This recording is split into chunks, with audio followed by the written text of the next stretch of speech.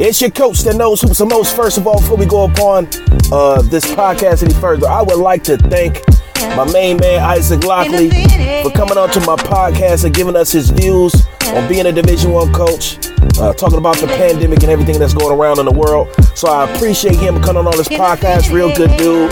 Coaches at IUPUI.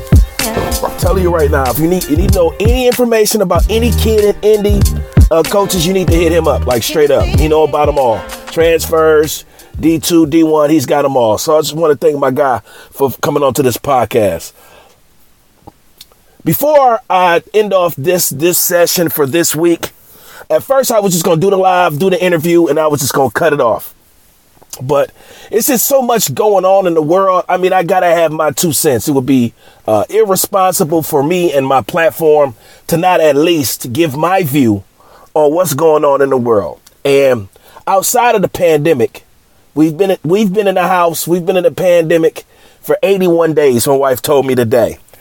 And that allows you time to think, and it allows you time to really appreciate being with your family, just to have a different view on life in general.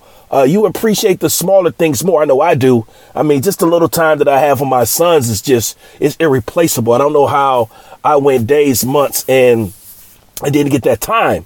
But what's going on now with the Black Lives Matter movement, and rest in peace to George Floyd, and what's happening in Minneapolis and in Louisiana and in Florida and Atlanta and LA and Detroit and all over this country, is that people are fed up, man. Flat out. Like, people are just fed up with the bullshit. Fed up. And it starts at the top. So if you want to know what's going on with the people, it starts at the top. Who's the leader of the people? The president. And I know it's a lot of people that follow the president. There's a lot of people that voted for him. A lot of your favorite coaches, I'm telling you right now, they believe in Trump. They might not tell you to their face, but behind closed doors, they're Trump supporters. They are. I mean, he got into office, so he had to get enough votes. Somebody voted for him. So trust me, you will see those people to be like, there's certain things I really don't like what he does, but he does do X, Y. Okay, all right, you're a Trump supporter. That's cool. I'm not. And I don't really get on a political rant, but I'm just drawing my line in the sand. I'm not a Trump supporter. I'm not. But when you look at the top, it trickles down, man. This has nothing to do. Well, it does have. I was gonna say it has nothing to do with George Floyd, but it does. It does, because if you arrest those officers immediately, and you charge the one with his neck, with his knee on his neck, you charge him for first-degree murder, and the other 3 with contempt, we don't have riots going on. But it's kind of like the school shootings. The police have been harassing blacks for decades. They've been killing blacks for decades. And I know people use the term African American. I'm just going to say black.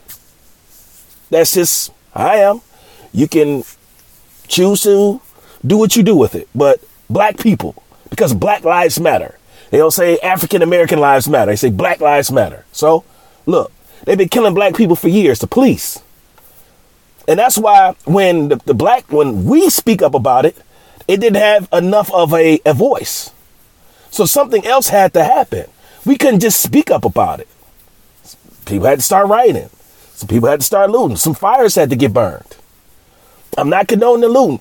I'm not condoning the violence. I'm not.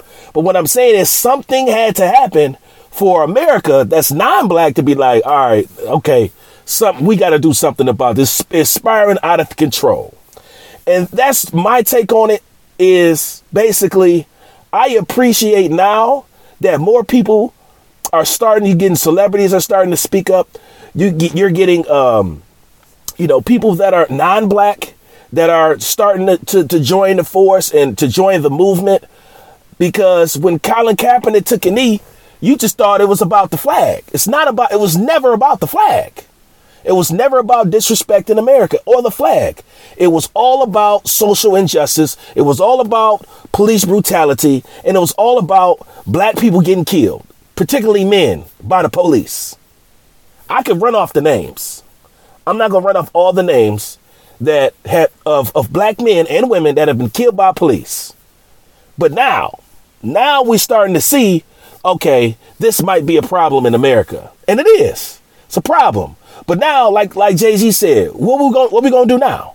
We can't just kneel. They don't want us to kneel. They don't want us to do nothing peacefully. What we gonna do now? And that's what you see happening in LA. You see what's happening in Atlanta and all these other places. The people that are fed up. Now, what I don't enjoy to see is that our people that are not about the movement just burning and looting and taking advantage of the situation.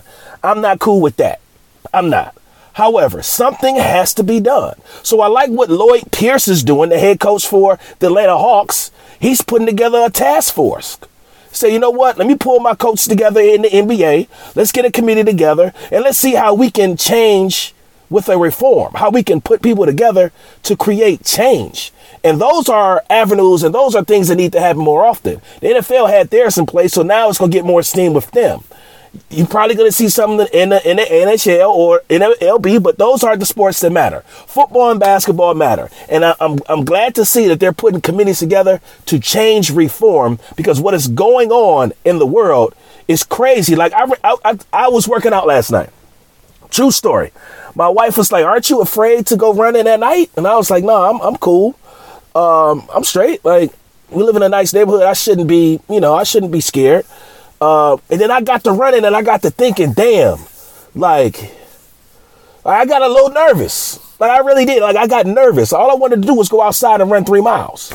But that's probably the same thing that Ahmaud Arbery wanted to do. He wanted to just go out and run a couple miles and work out.